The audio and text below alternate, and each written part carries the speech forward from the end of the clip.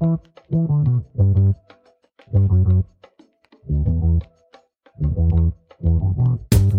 is Nikki Toyama-Sito, the Executive Director of Christians for Social Action, and your host for this episode of 20 Minute Takes. On this episode, we continue the conversation with Nishan Demel. He's the CEO of Verite Research, based in Sri Lanka, and he shares with us some of his insights about what it means to be a Christian witness and engage with politics.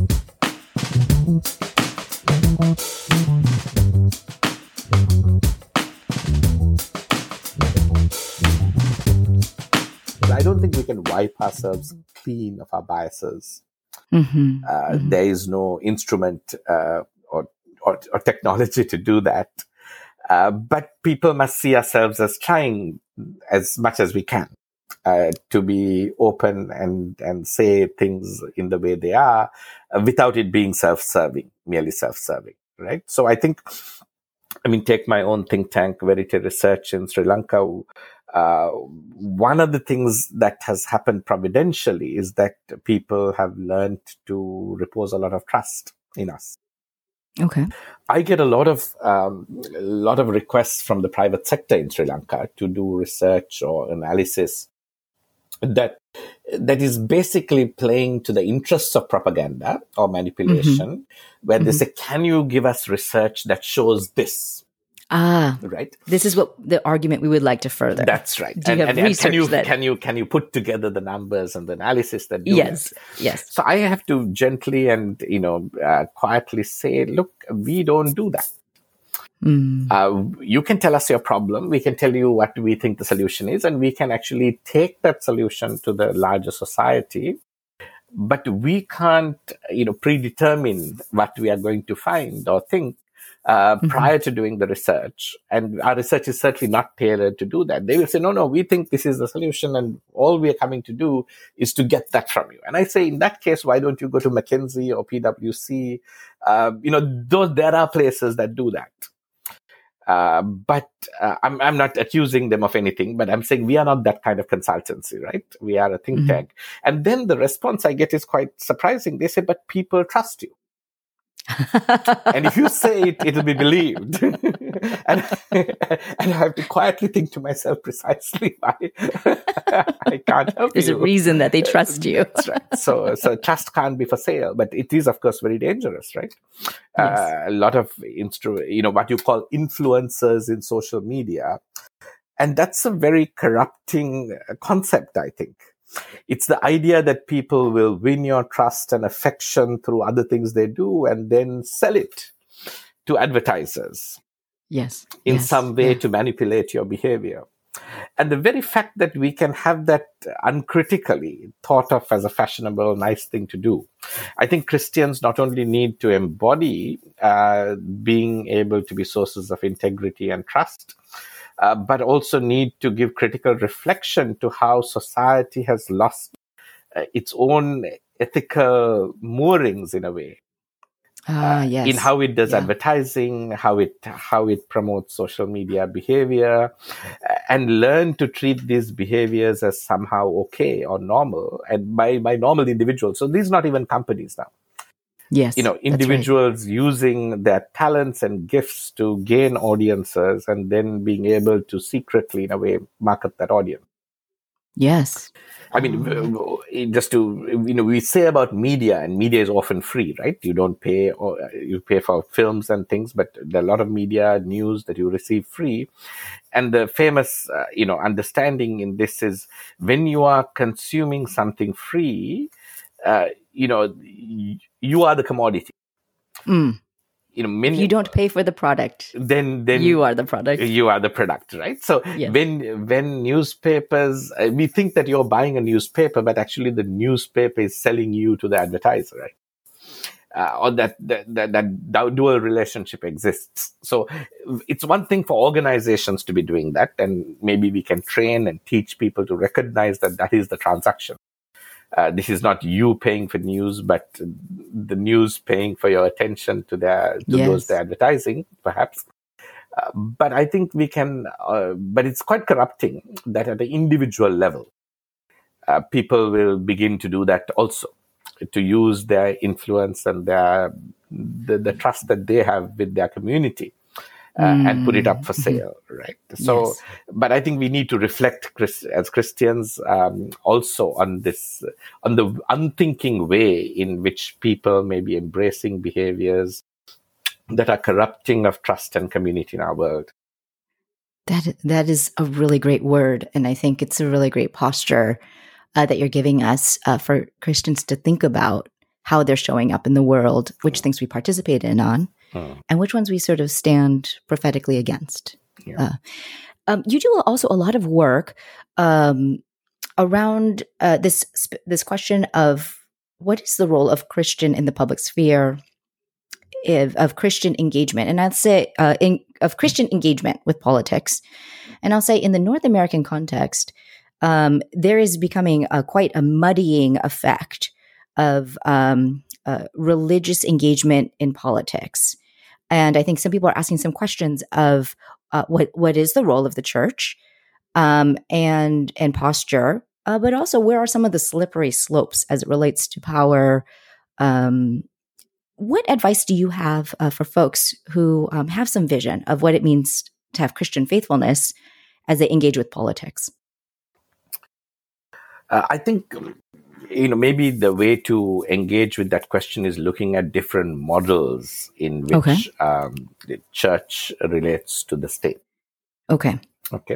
Again, these reflections I've written up, but they're also not entirely my own. There's a whole literature on Christianity and politics.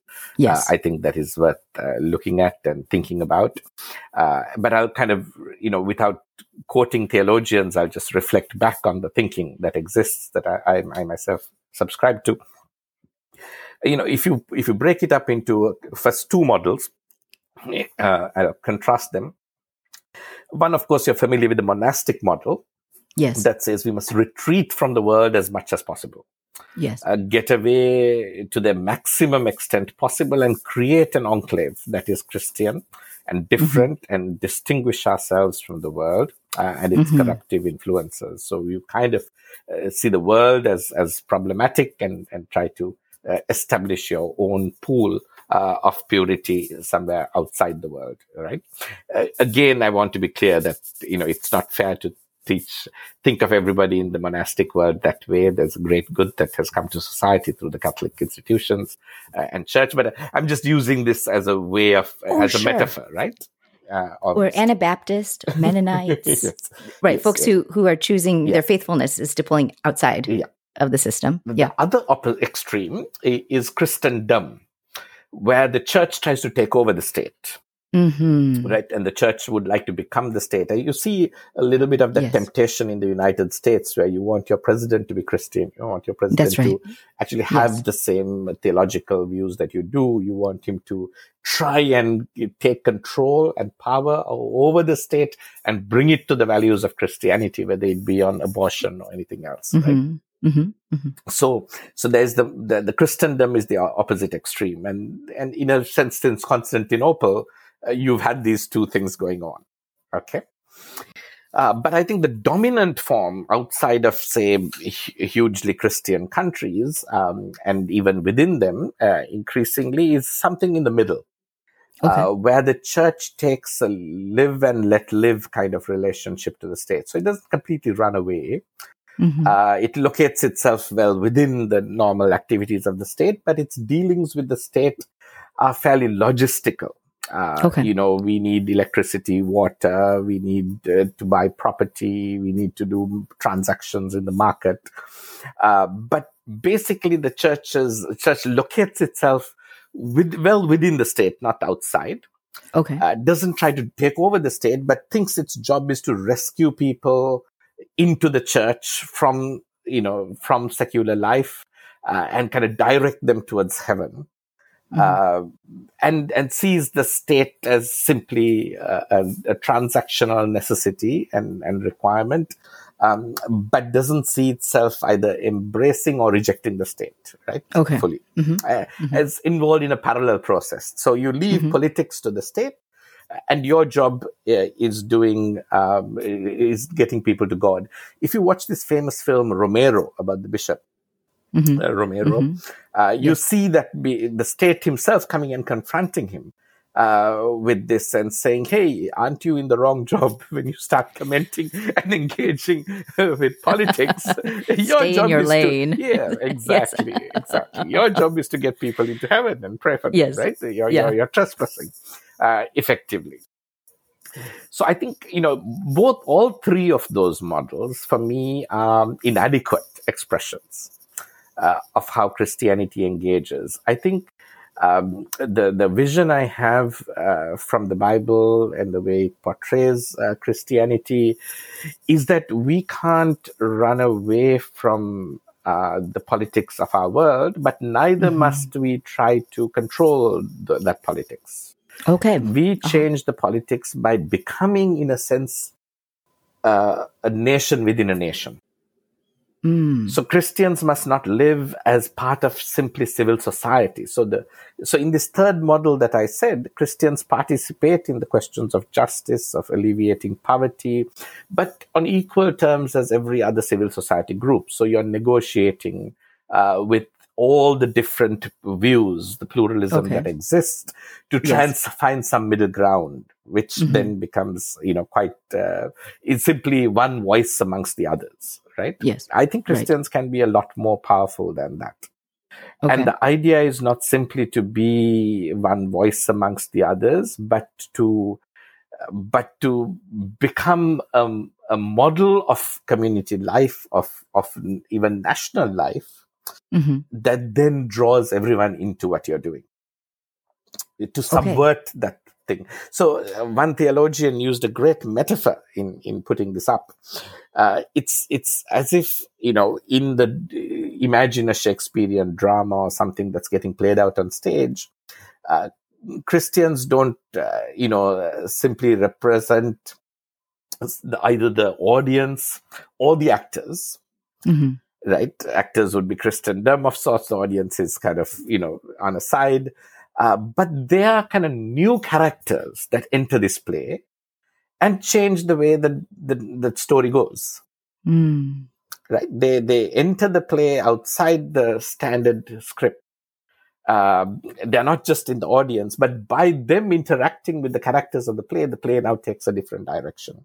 So I think we have to learn without giving into the temptations of Christendom or the temptations of monasticity, of separation, how to engage into this drama and shape that drama, shape our national lives.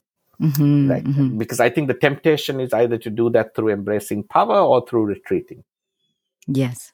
And I'm saying, or just sitting in the middle and then kind of contributing your voice in some way and thinking that it is just simply influence. I'm saying, no, it is not simply that civil society type of role that Christians play.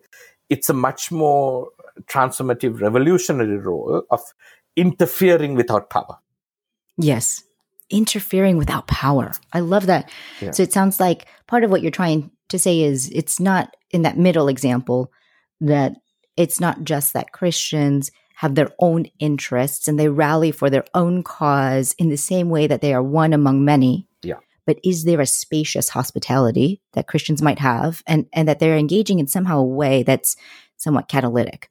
Yes. Can you say more? Is there an example of what that looks like? Because I think in concept, what you're describing sounds very provocative. And I also think maybe people's experience of Christians who've engaged in politics has not been one where folks have felt safe, that a wide variety of interests are, or that they change it for good. Do you have any thoughts or examples that sort of stir your imagination of what that might look like? Yeah, so I think in the best examples of the church, that's what it has done. Right.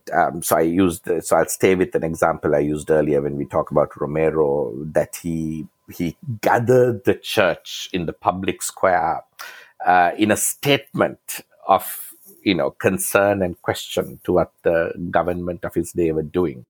Now these become public actions; they're not just church action, but neither are they state actions. right? So when Christians, the gathering of Christians is enormously powerful. Mm-hmm. And this is the power of the Christian church, right? That we are not only a local church, but we're a global church. We influence not only within our state, and we are not, as a civil society, you're subservient, you're within a state structure. You're within your political community. But Christians are a transnational community. That's right. And in a way, one way to think about it is, can we function like the United Nations? United Nations, every country is a member of the United Nations, but the United Nations is not contained within a country. Mm-hmm. So the model for this is and this is not individual Christians. We have to think of in community. We have to think of the global church and to think of our local church as part of the greater church.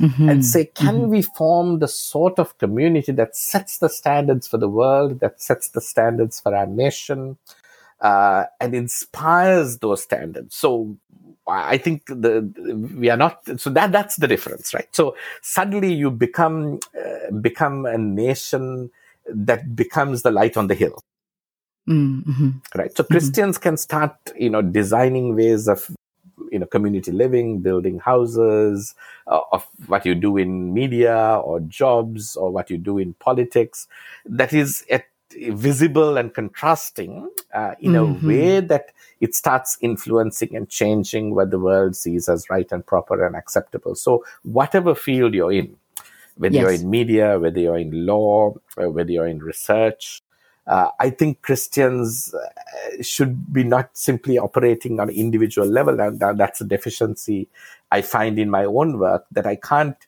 don't see how the church is adequately involved in what I'm doing, because they appreciate what I'm doing, but the church thinks its job is different. Yes. Right. And doesn't really engage with the life you have outside your Sunday service. Yes. Except if it is a Christian mission or something specifically Christian, but not recognizing that our lives in their entirety are very much a part of the life of the church in the world. Yes. Right. And I think for that, we can't do it either as individuals or as even a single church alone. We have to be willing to form that kind of, so United Nations may be a way to talk about it, right? Yes. Does the church see itself as the United Nations? And I think to some extent, the Catholic Church is a little more in that direction. Successful in that direction than the Protestant church, which remains far too divided. So unity and community are so critical, I think, for the expected Christian influence in the world.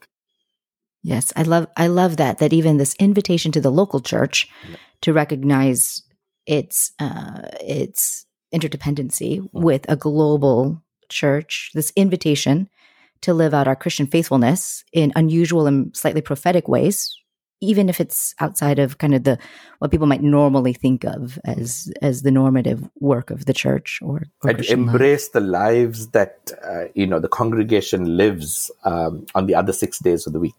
Yes. No, absolutely. Absolutely. I think that's such a helpful word for us, especially in the North American context. It's a lot of faith being a very private and personal thing. Yeah. And what I hear you saying is this real invitation of what does that Christian faithfulness look like in new and surprising spaces and venues. That's fantastic. As we're wrapping this up, Nishan, is there anything that you think, as you've been traveling around the U.S., any observations that you have of like, oh, I see this, and just as a friend, as part of the global church, I want you all to notice this? Well, I think that one of the interesting things about the U.S. in anthropological, sociological history, we always talk about ethnic divide and religious divide. Yes. Divisiveness. And the U.S. is, I think, quite surprisingly divided, but not on ethnic and religious terms per se, but even on political terms. So I think whether you're Republican or Democrat seems to matter enormously in the formation of identity. Yes. And your ability to listen, hear, discuss, and the way people think who they are. Yes. So I think, maybe this is important to recognize, because often we blame religion or ethnicity for divisions, but the capacity to divide, I think, runs, across and finds whatever means there are in identity formation that's important. And I think maybe one thing to think through, I mean, there are lots of things to think through, but just reflecting on something particular, that there's a tendency in divided situations to think of those who disagree with you as bad people, which I see a lot in the US. Yes. Right? And they call it cancel culture, and certain terms have evolved.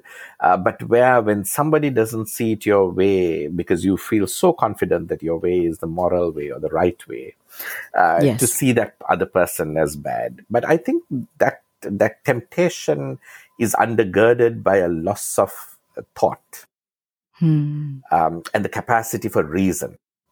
And one of the things I think, where Verite tries to, my own organization distinguishes itself from civil society, it says that, when we get involved in debates, we say, look, we are not positional.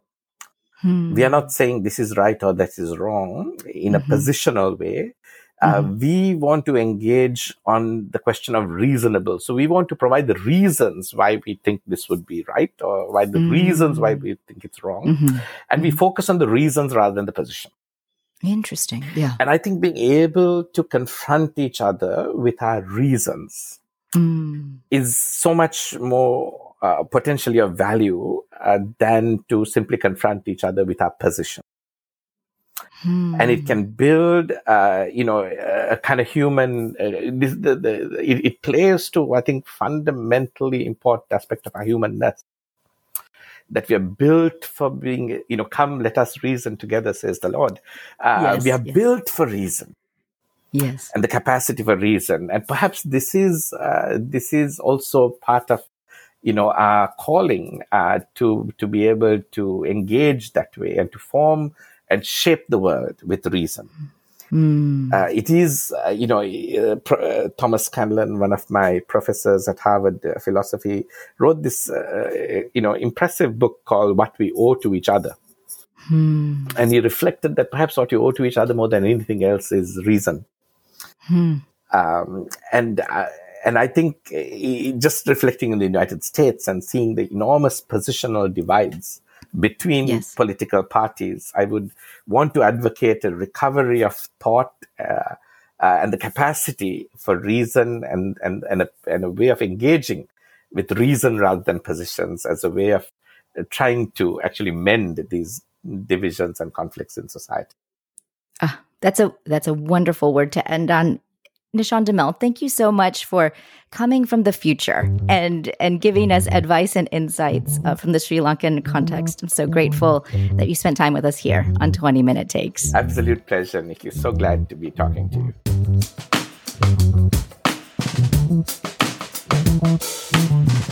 20 Minute Takes is a production of Christians for Social Action. We're produced and edited by David De Leon. I'm your host, Nikki Toyamasito, and the music is done by Andre Henry. You can find us on the web at christiansforsocialaction.org. Give us 5 stars, write a review, and share about the podcast with your friends.